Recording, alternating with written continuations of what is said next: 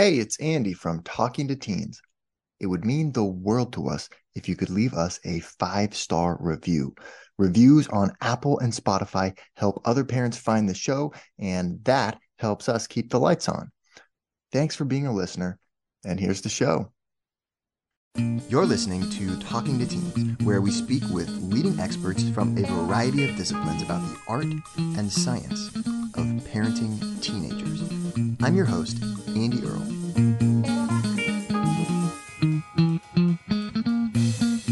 We're here today with Richard Capriola, the author of The Addicted Child, A Parent's Guide to Adolescent Substance Abuse.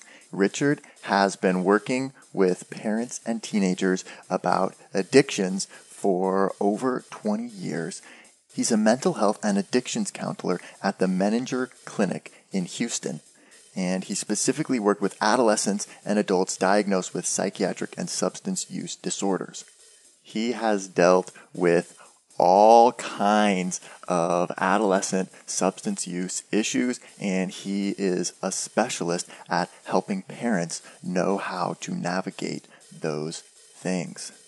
Part of why I'm really excited to have him on the show today is because his expertise really lies in working with parents to support their teen and to get their teen the help that they need.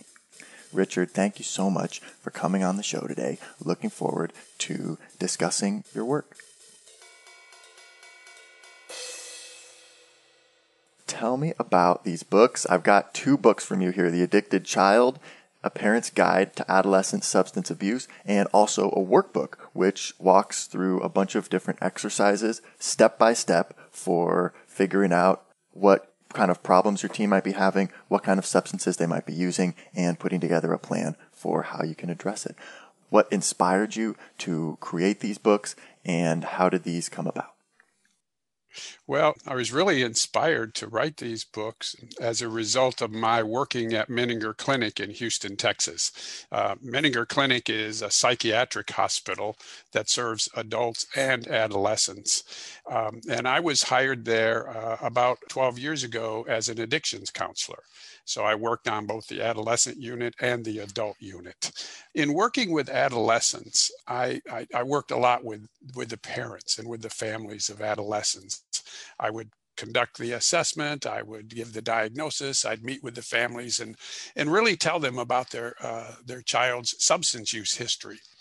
And one of the most common responses I got from parents after telling them their child's history of using alcohol or drugs was something like, I had no idea this was going on. Didn't realize, yeah. They didn't realize. Or if they did, they would say, well, I knew this was going on, but I didn't know it was this It was bad. that bad, exactly, yep. So, and then I began to see that a lot of parents really don't have the resources to know what warning signs to look at. If they suspect there's a problem, where do they go? What kind of tests or assessments do they need?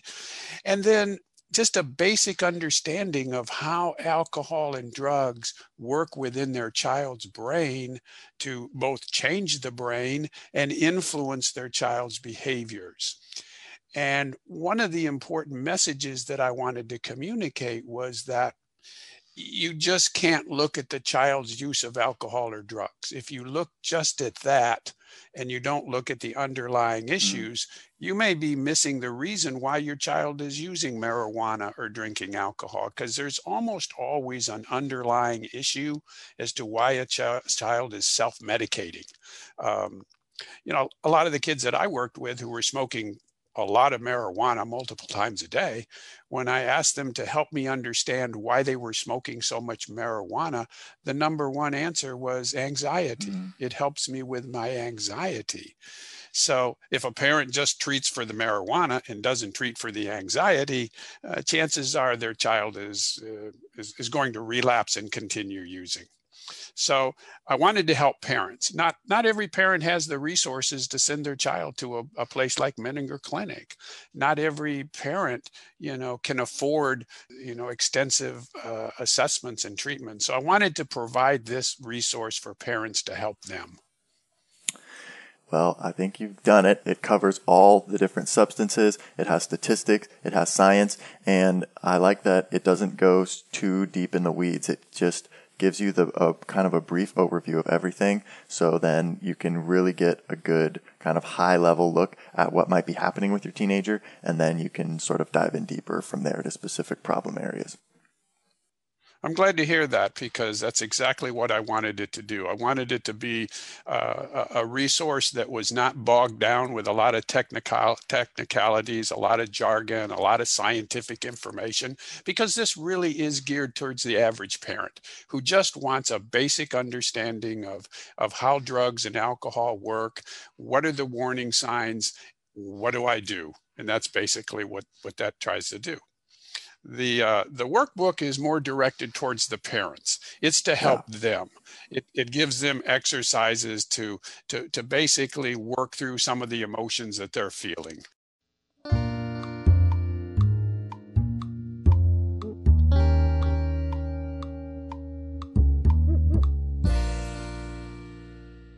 So talk to me about the drug danger zone.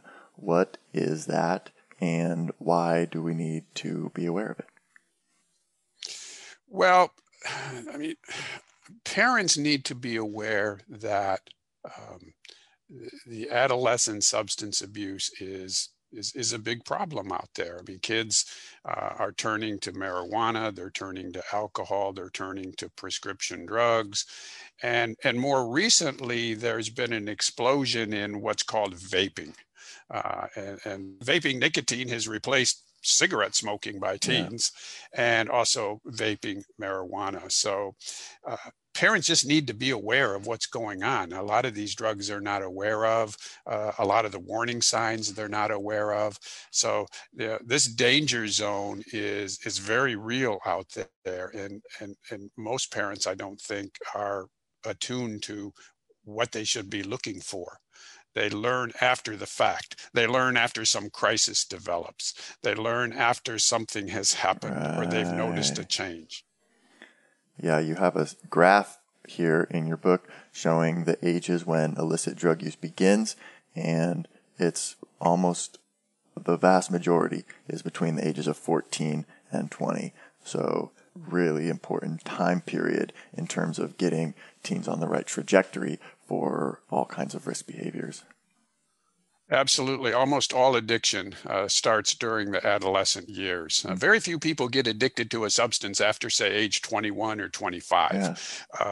Most of it starts during adolescence and those teen years. That's when people are more vulnerable to it, and that's when adolescents are more vulnerable to it. And the big danger with adolescents is and I address this in the book, is that their brain is still developing. So you take a 15, a 16, a 17-year-old young man or woman, and you start pushing drugs or alcohol into a developing brain, you risk not only that person becoming addicted, so to speak, but also some severe consequences in terms of their cognitive abilities, their short-term memory, and the processing speed of their brain. I saw a lot of that with kids who were using marijuana, and the test results would come back. The processing speed in their brain was below average. Their short-term memory was imposed. And almost all of them said it pretty well significantly curtailed their motivation. Right. Yeah. Well, those adolescent years are very vulnerable years for any child. The brain is still developing, and as that chart indicates that you saw, it is a very vulnerable time for young men and women to be experimenting with drugs.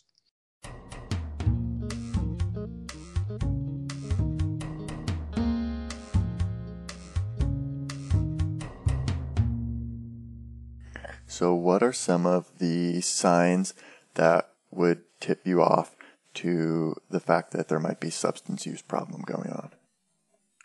What I recommend to parents, Andy, is that they pay attention to any changes that they notice in their child, Okay. because those might be signals that something's going on. They might not always be related to drug use. There could be some other issues going on, like depression or anxiety or some other emotional issues going on. But it's important that parents pay attention to changes in their child. For example, a child who may have been getting very good grades all of a sudden starts to perform poorly in school and the grades drop. Yeah. A child who used to participate and enjoy sports no longer is interested in the sports. A child who took pride in their physical appearance no longer cares what they look like. A child who used to have a lot of friends and introduce the family to their friends, and all of a sudden becomes very secretive about their friends. So parents need to be aware of these changes in their child's attitude, behavior, or appearance, not take them for granted, but look at them as cues or signals that maybe something's going on that they need to investigate. It might be alcohol, drugs. It might be some other emotional issue, but those are signals that something's going on that parents should not ignore.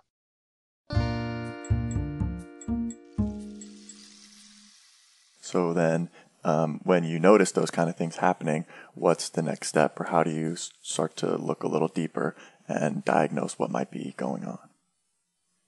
The next step is to get an assessment done, and more likely than not, the child's going to resist getting an assessment. Like that idea. They're not going to like that idea. They're going to say, "Hell no, I'm not doing that." But parents need to hold the line firm, because it really is critical to get an assessment. And by an assessment, I talk in the book about a comprehensive assessment. Okay. We can't just focus on the alcohol or drugs, because we might be missing some other issues. So the book talks about what's involved in a comprehensive assessment. For example, you want to get a complete medical workup. That's blood work, EEGs, EKGs, MRIs, the whole good, solid physical examination. And you also want to get an addictions assessment, because there may be alcohol and drugs involved. And you want to get a psychological assessment, either from a psychologist or a neuropsychologist, where you can look really deeply into what emotional or psychological issues might be going on with your child. Then you can take all those pieces and put the puzzle together to come up with a treatment plan and a diagnosis. So bottom line, if you suspect something's going on with your child, you need to get a comprehensive assessment done as soon as possible. So then that means you're going to a lot of different professionals and asking them all to kind of run different tests and stuff. So then how do you kind of integrate all that information together or keep track of it all? Well, I would say the first person you go to is your family physician, if you have one, okay, because that's the person that's going to probably make some good referrals for you. Yeah. I would not necessarily say that you need a psychiatrist right away. A lot's going to depend on the outcome of the assessment, but you probably want to deal with a psychologist to do a good comprehensive assessment. Many psychologists can also do a good addictions assessment. So you might be able to get both a psychological assessment and an addictions assessment from the same psychologist.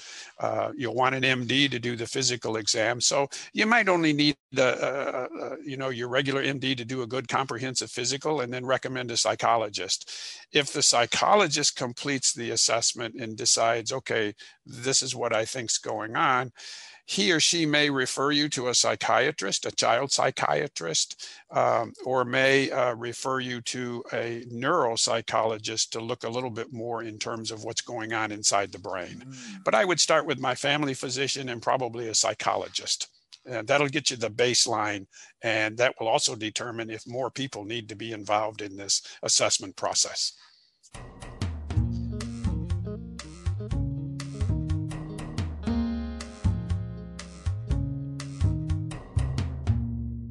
For one thing, I'm interested in, you mentioned the kid is probably not going to like this assessment happening. So how do you recommend parents handle that? What do you say? How do you get them? Are you just dragging them kicking and screaming into the doctor's office to get them looked at? Or are you sort of, is there a way to, discuss this with them and sort of get a little bit of buy-in from them that you're doing this, or does it totally vary? It totally varies. I Okay. think a lot's going to be based on the kind of relationship you've developed with your child. I recommend. I once had a person ask me, "Well, I don't have a child who's a teenager yet, but what can I do now to prepare for that? To lay the groundwork for my child doesn't start using alcohol or drugs?" And my recommendation was start developing that trust and that open communication Strengthen the early. bond. Yeah. Strengthen the bond so that later on you may find that that's been a good investment for you. Generally, a child is going to kick and scream and fight about an assessment, so you may have to just literally insist that it be done. Sometimes an incentive will work, a reward, we do this, but bottom line is, one way or the other, you have to get that assessment done, because without it you don't know where you're going. You're in the dark. And some kids will just go along with it, others will fight you along the way. Yeah. Now, if it's a really serious situation and the child obviously is overdosed or taken drugs that have involved going to the hospital, Right. then you may have to call 911. You might have to have an intervention, and the police come, and the child is taken to a hospital where they can stabilize the child and then possibly admit them. But it is critically important that you get that assessment done. A lot of young men and women whose parents brought them to Menninger, I mean, they were at the end of their rope. They didn't know what to do. It had become really a serious situation, Yeah. and they had to bring their child. Some of them come screaming and yelling, but they held the line and they forced them into the treatment, and they went through the assessment process, which took about 3 weeks. And so if you're suspecting, but you're not positive about substance use issues, do you mention that, you say that specifically to your teenager? I'm worried about that drug and alcohol use, and I want to get a comprehensive assessment done. So, I schedule that for Thursday. We're going, or just how do you approach that? I wouldn't necessarily jump to the conclusion that the child is using a substance. Yeah, it could be I would go something along. totally different. It could be, Maybe and so I would go along the lines of, look, I'm concerned about the behaviors that I'm seeing. Here are some examples of what I've seen. Mm-hmm. I'm really worried. I want to help you as much as I can. How about we start with having somebody give us a good assessment so that we can find out not only what might be the cause, but also how we can help you feel better. In other words, sort of lay the foundation that what you're really trying to do is help your child. You're not accusing them of anything. You're not telling them anything. You're basically saying, I'm concerned. Let's together go find out what's going on, and then we can decide where we're going to go from there. Because you're right, it might not be alcohol and drugs. The child might be depressed. The child might be suffering from some type of stress or some type of an emotional problem that they haven't talked about.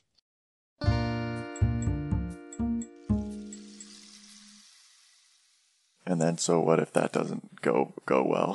What if they say, nope, I don't need that. This is stupid, conversation over. Well, it's at that point, then you sort of have to put the ultimatum down. You will do this. You don't have a choice. We're going to do it. I dealt with a lot of kids that was their reaction to their parents, and their parents held the line and said, no, we were going to do it, and didn't really give them a choice. And ultimately they caved in. They came. Right. They were mad. They were angry. They were upset. But that calmed down after a day or two. Okay. Some of them even being transported to Houston by their parents, up until the last minute, were trying to negotiate their way out of it. Right. But the parents held firm, and I think a lot of that, Andy, is because they're just so emotionally exhausted with this struggle that they've drawn the line, and they said, I can't deal with this anymore. Regardless of what my kid is telling me, regardless of how much they're fighting me, I'm emotionally exhausted. I need to get this resolved. And so they bring the child one way or the other. They get them into the assessment. Now that's in severe cases. That's where the child is really addicted to a substance adolescent is using it extensively. For most people, I think the plan is just to get your child to your doctor and Take go them to fit. the family physician. Yeah, we just want to get everything looked at. You don't have to like it, but this is really important to me, and I love you so much that we're, even if you hate me for it, we're gonna do it anyways.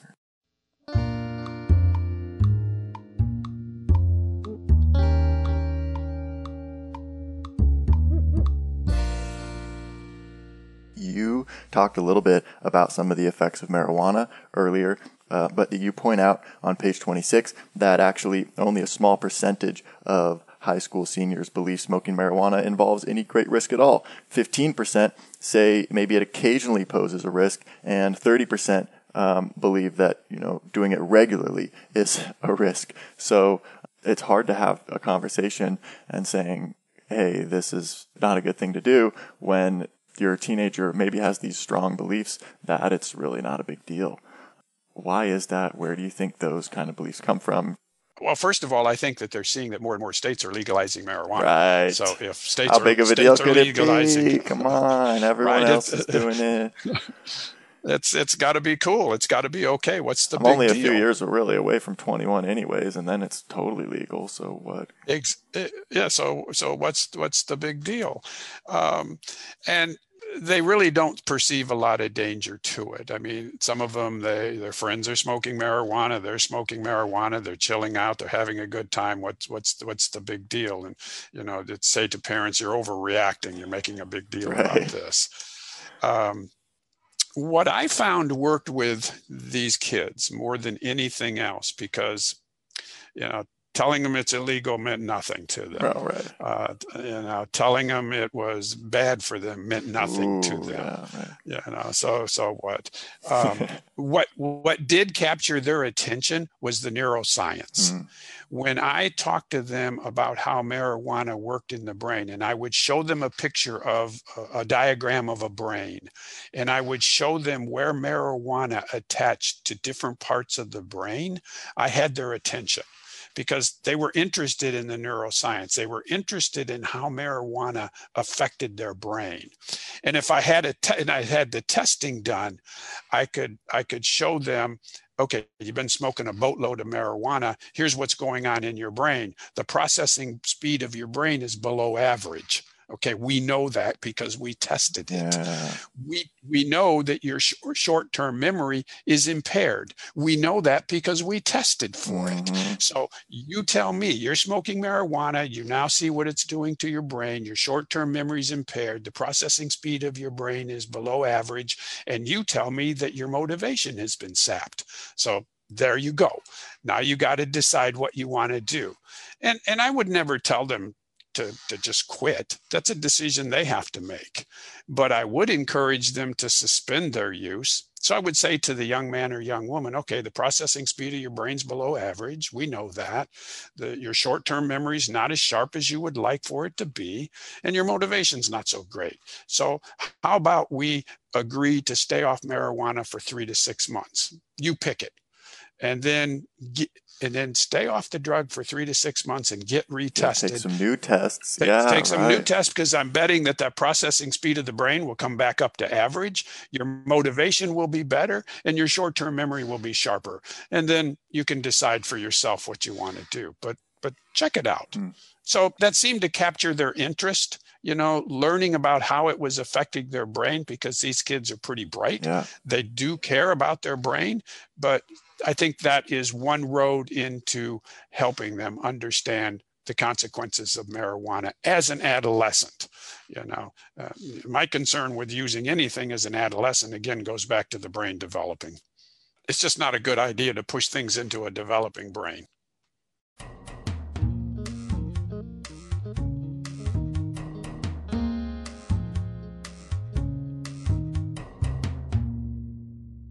You also mentioned vaping and juuling and nicotine, which is another huge thing right now that teenagers are doing. So what do we need to know about that? And, what kind of strategies can parents use to communicate about that and make sure teens know that we don't approve of it?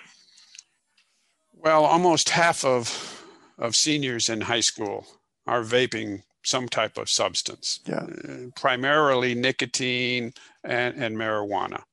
It is exploding. If you look at the statistics over the last few years, vaping of nicotine and vaping of marijuana is just off the charts. It's rapidly increasing, and I think a lot of it is because of the availability of the substance. There's also a perception among young people that vaping somehow is safer than smoking cigarettes. Sure. The bottom line is whether you smoke a cigarette or you vape the nicotine through a Juul or some other device, you're still putting something into your lungs, Right. one way or the other. But it is becoming a major problem in the adolescent community, and one that parents need to be aware of, and even teachers, because I'm sure you've seen these vaping instruments that look like USB drives. Yep. So, teachers don't know that they think it's just a USB drive. Kids are clever. They know how Right. to fly under the radar. And so the same sort of thing. Your teenager's going to feel like, hey, this is not a big deal. Everyone does it. It's not smoke. Smoking causes cancer, but vaping is all good, right? So is that a similar thing where you're going to start testing them and showing them that it's having effects on their brain, or what is there a different approach that you kind of use for vaping? Well, when people used to ask me, well, what's the danger with marijuana? My number one response was the biggest danger to marijuana is respiratory, because you're sucking something like smoke into your lungs. Yeah. Doesn't matter whether it's coming from a joint or from a vape or vaping pen, it's still substance going into your lungs. And that's just not a good thing to be doing. And again, I think it comes down to working with your child, developing a relationship, helping them understand, the dangers involved, and setting an example. And, letting your child know that this is unacceptable behavior.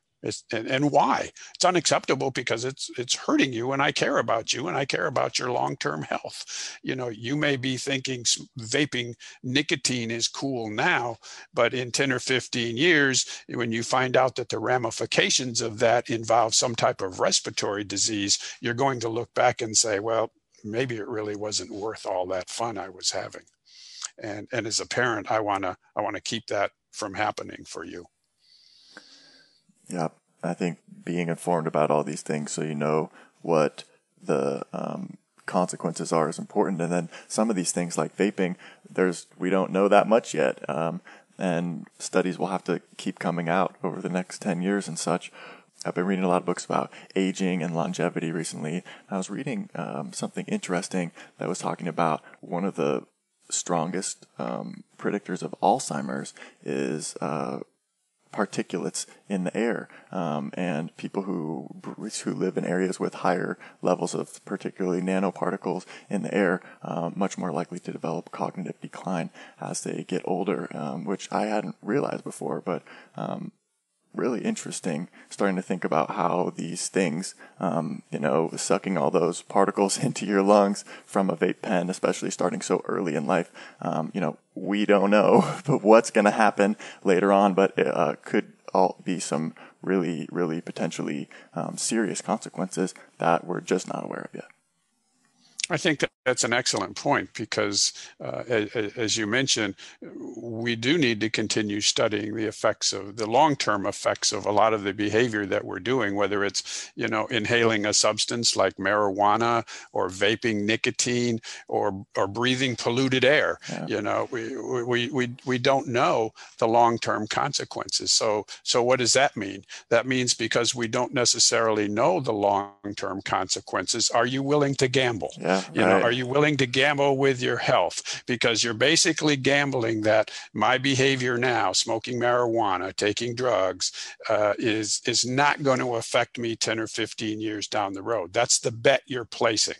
And the risk is your health, because we really don't know.